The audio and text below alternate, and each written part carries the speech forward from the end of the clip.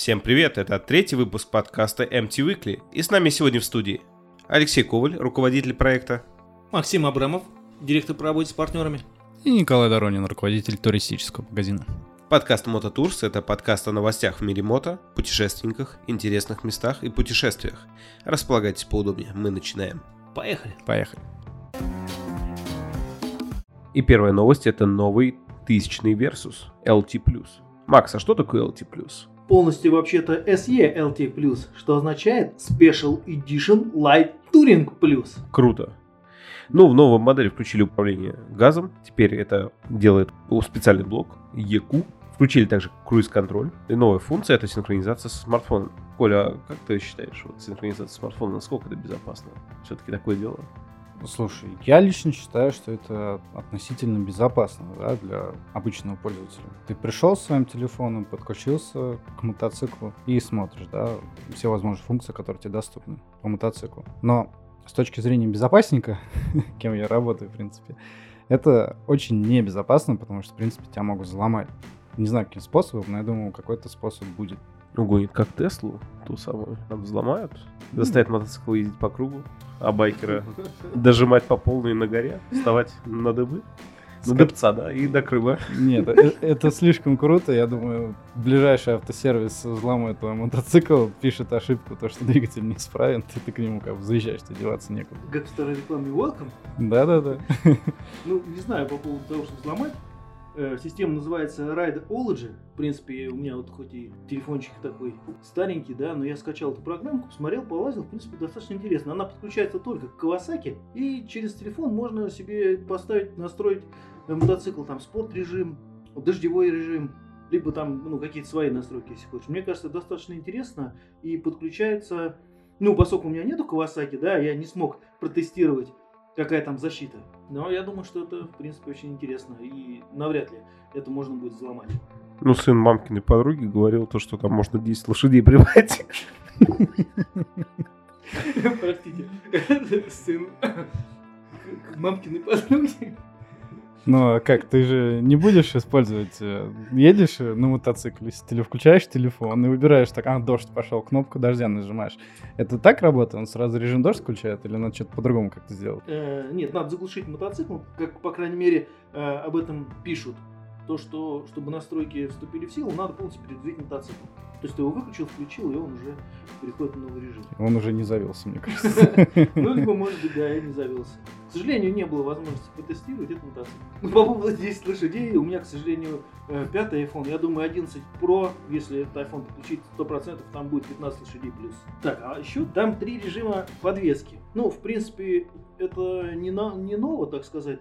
Я это уже видел на Фаджере на 2019 года.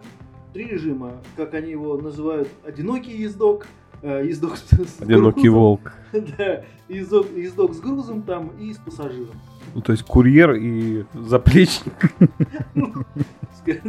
Можно и так назвать. Он имеет 28-литровые боковые кофры. Расход всего лишь 5 литров у него на соточку. Жирно много.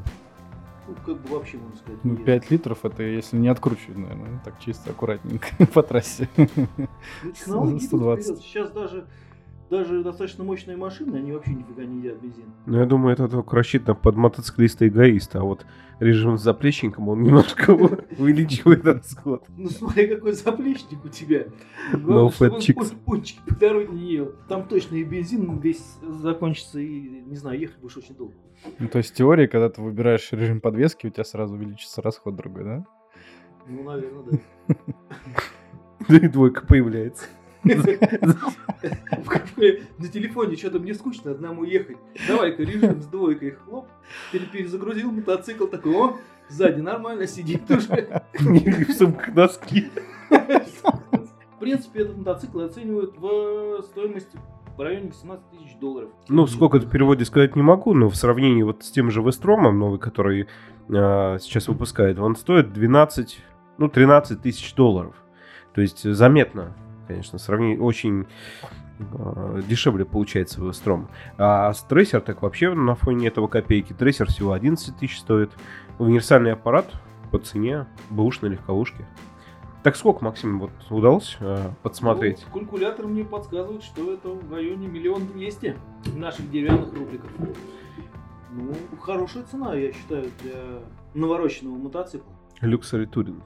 Luxury Second Edition Light Touring Plus. Ну, Еще его сравнивают с BMW 1250 GS и Ducati Multistrada. Ну, а в этом же они классе, по-моему, нет. Ну, вот как бы сравнивают, что он в этот класс входит. он, наверное, в ценовом сегменте входит в этот класс. Я думаю, что BMW дороже гораздо, и Ducati тоже. Уймись, парень, тебе все не по карману. К сожалению, да. Не, что можно вообще выделить в Kawasaki SELT+?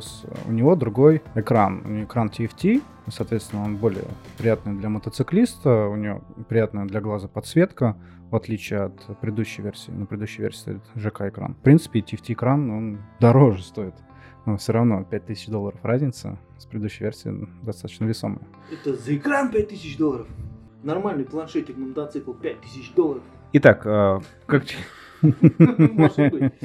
как человек, в принципе, ценящий дизайн, я могу сказать, что вот мне нравится стремление Kawasaki уменьшить фары, и то, что никак не поменялась тенденция с двумя оптикой деленные передние, и как бы фары становятся все уже и уже, а технологии все продвигаются в сторону LED, и мотоциклы становятся более стильные, более приятные, спортоподобные. Это сейчас такая новая тенденция.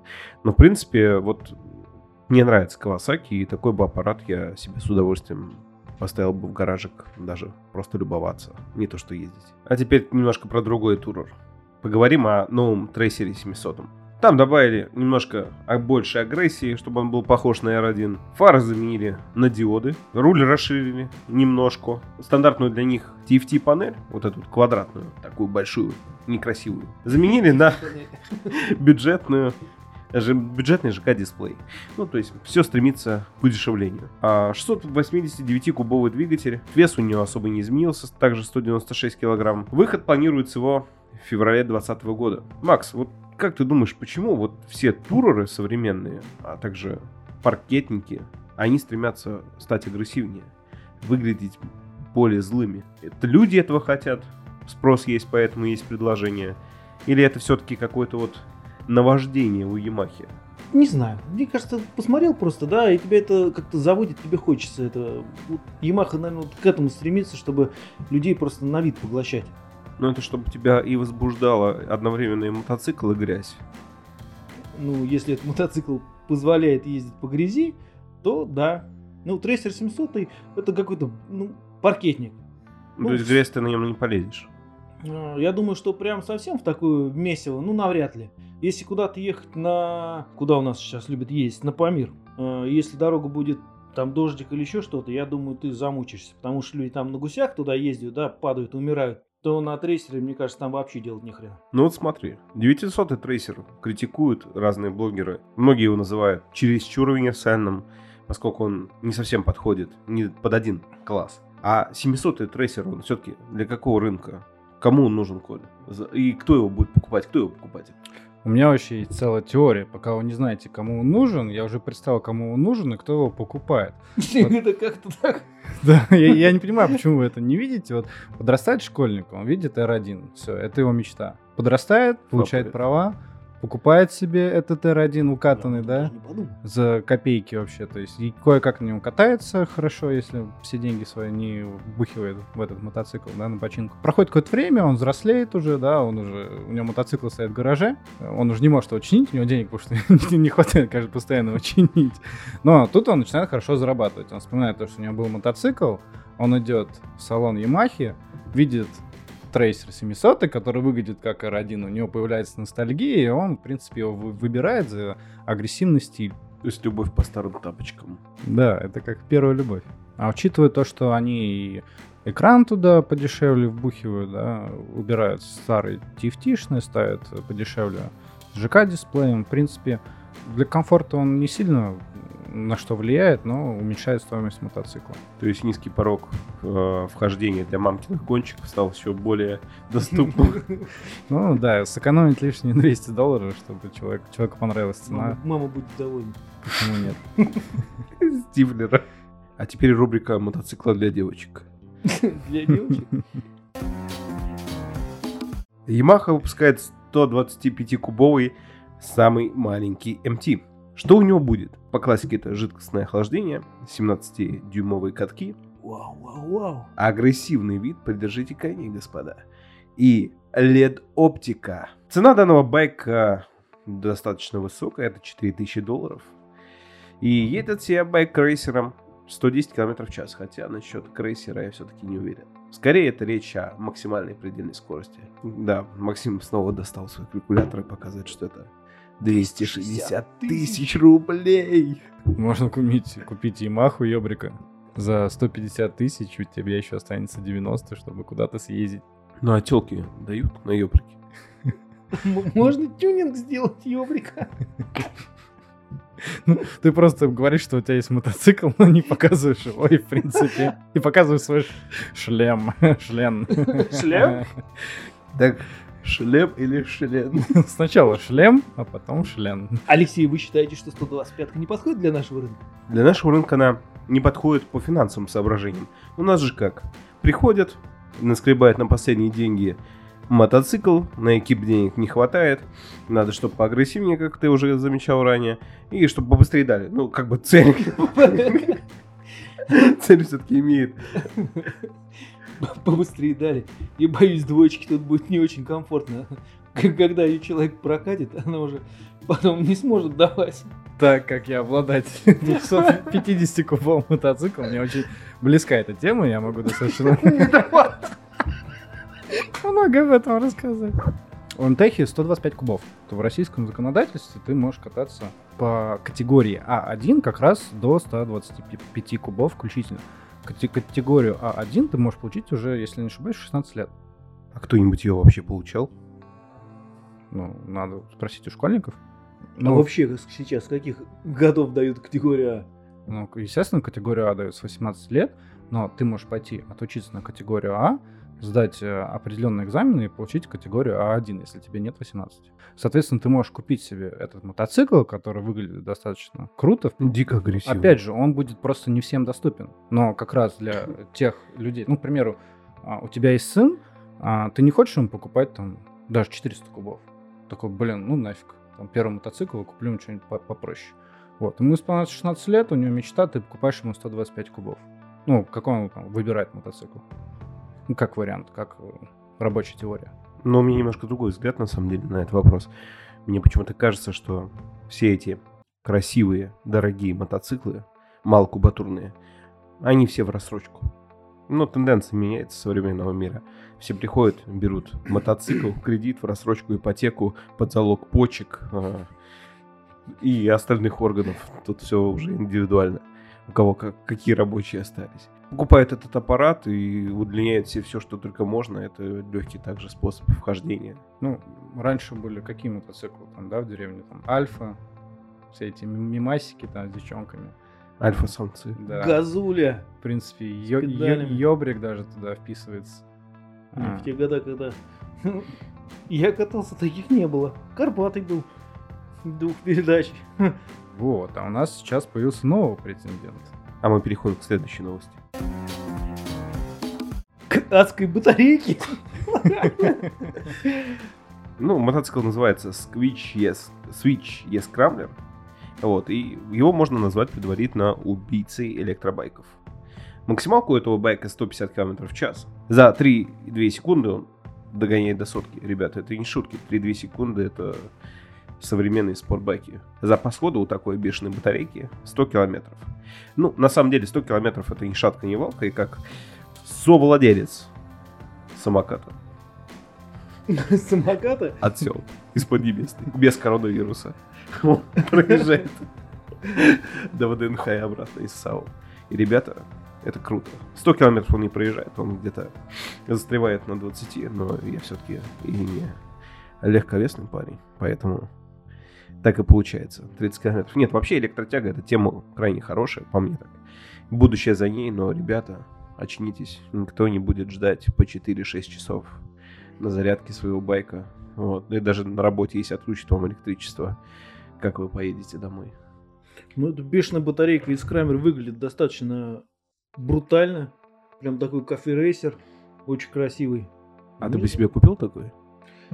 Ну, скорее всего, для Москвы бы, наверное, да. Потому что, ну, все-таки не 125, тут телочки давать будут. Нет, подожди, ты ошибаешься. Телочки дают за бензин, а то ты приезжаешь, а что у тебя? А у меня кислота. Не та кислота, которую вы подумали, черти. Ну такая, ну я взяла с собой пауэрбанк, поехали. У меня самая быстрая А Powerbank чё? Quick Charge 3.0. Подъехал такой куда-нибудь там на гору, и говоришь, челочки, у меня подзарядка телефона на колесах. Кому надо подзарядиться? Ты едешь на этом скрамблере, да, и он едет без звука. То есть он разгоняется, ты слышишь только там, ну, какие-то такие странные звуки, но ты не слышишь рев мотора. Ты просто ускоряешься, ты можешь даже скорость не почувствовать, то, что у тебя там мотор ревит в ушах. Ты теряешь вот эту вот частичку мотоциклизма. Но я вот смотрю сейчас на фотографии, вижу, какой у него протектор шин, и понимаю, что это совсем без звука не будет. У него, чтобы вы понимали, дорогие слушатели, у него протектор шин для езды по бездорожью. Он такими квадратиками. Соответственно, когда будешь разгоняться за 3 секунды до сотни, у тебя будет...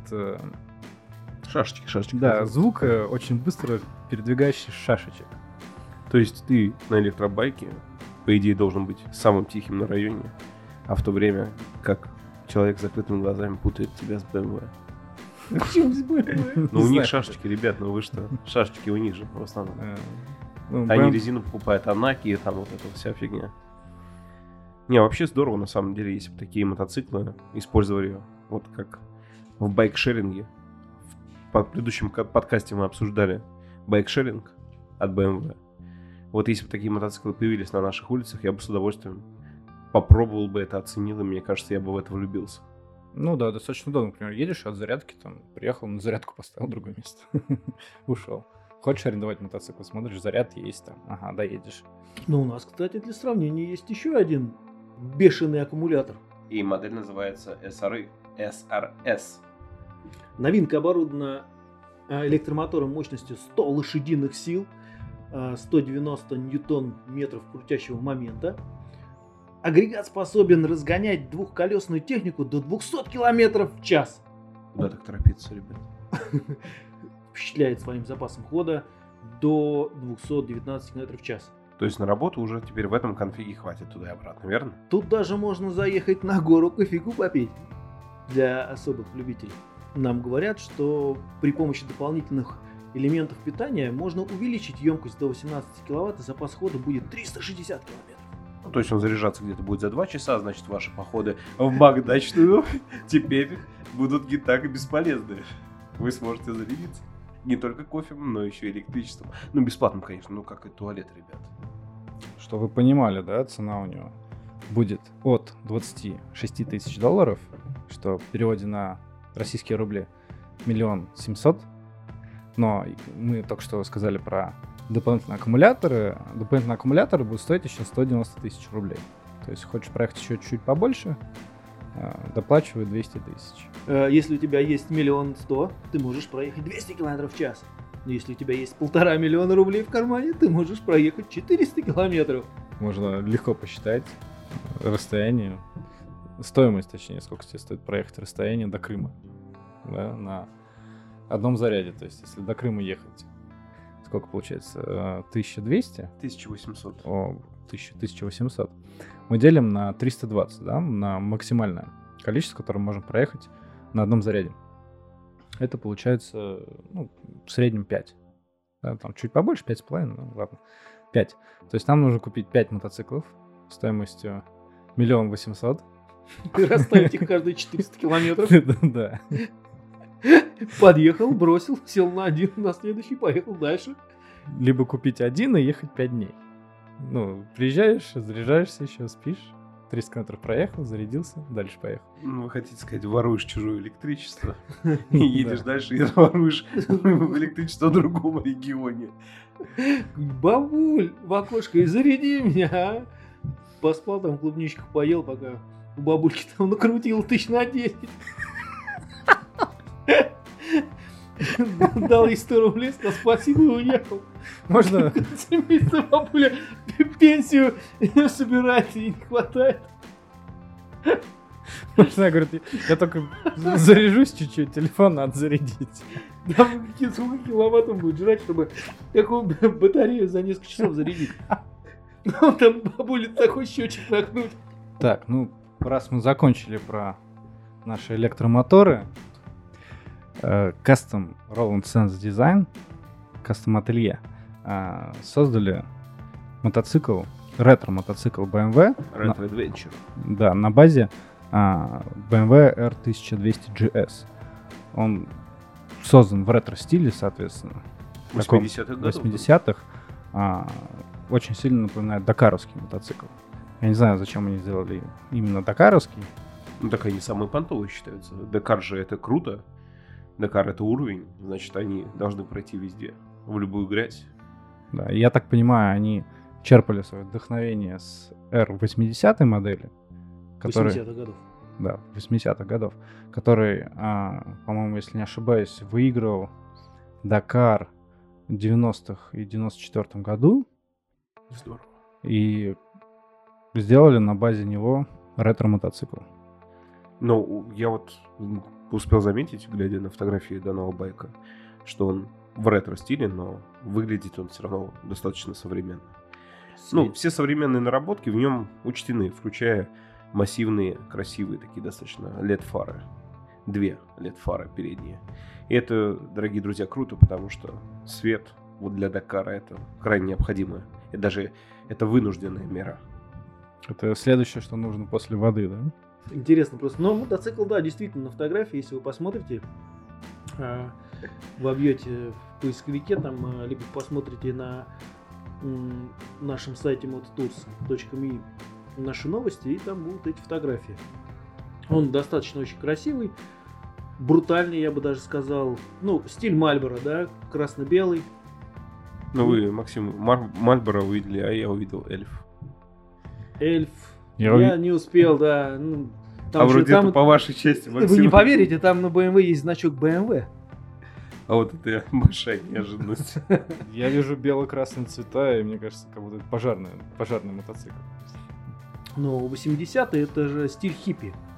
А, радуга, вы что, это жизнь. Йоу, братан, все же ништяк. Сейчас покатаемся, выиграем гоночку, потом пойдем отдыхать, Кубку Кто-нибудь мира. Когда-нибудь видел хиппи-пожарника? Хиппи-пожарника? Нет, ну, наверное, это опасная должность. Я бы с таким на дело не пошел. Зажигательная. Зажигательная, да. Эй, Джонни, достань шланг. Да, братан. Че молчишь? Не тот шланг.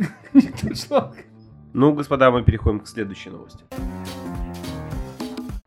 Компания из Хинкли озвучила планы перевести производство оставшихся моделей Триумфа в Юго-Восточную Азию. Максим, эта новость для вас как-нибудь была шокирующей? Я вот, если честно... Дорогие слушатели, вы вообще знали, что 90% Триумфов собиралось в Таиланде? Я как-то прям даже немножко не то что присел, а разочаровался. Вы представьте, 90% Триумфов собирается в Таиланде. Вот тебе английское качество, Вот, да, вам собранное английское качество. маленькими тайскими ручками.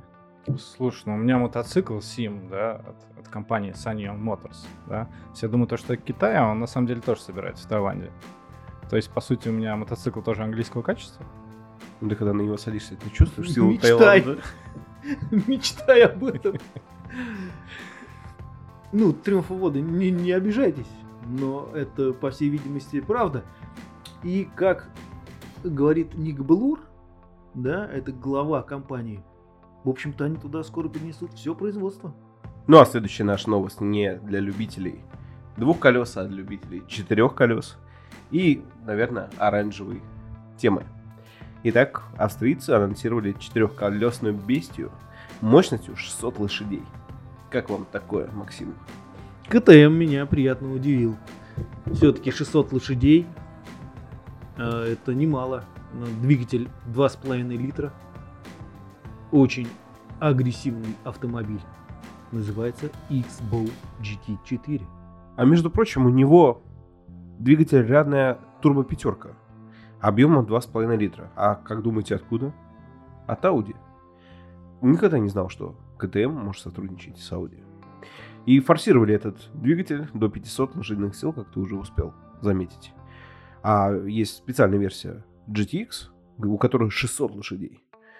Это трековая модификация. Чисто, видимо, чтобы галочку поставить по скорости. Чего-то я сейчас не понял, пацаны. Как от Audi? А почему здесь КТМ? Что за фигня? Короче, сейчас это нормально. Сейчас даже мини-купер это BMW.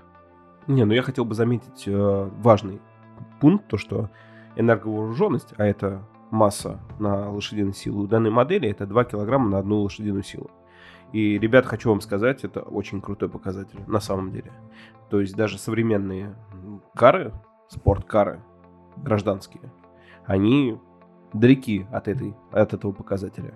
Но то, что мы видим перед вами, а перед нами это такой крутой Мазерати-подобный снаряд. Сомневаюсь, что кто-то поедет на нем в городе. Но то, что такой спорткар снимут в очередной серии «Форсажа», я не сомневаюсь. А теперь рубрика для тех, у кого есть деньги в кошельке. Рубрика «Турмак».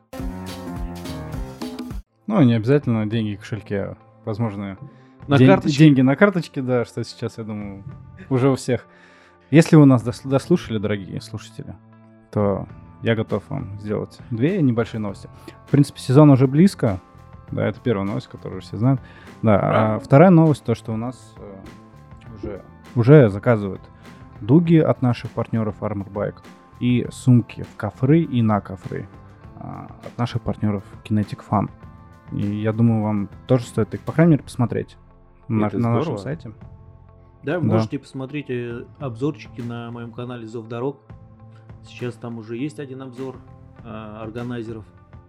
Мы продолжаем свою работу, будем еще снимать для вас различные товары из магазина. Так что следите.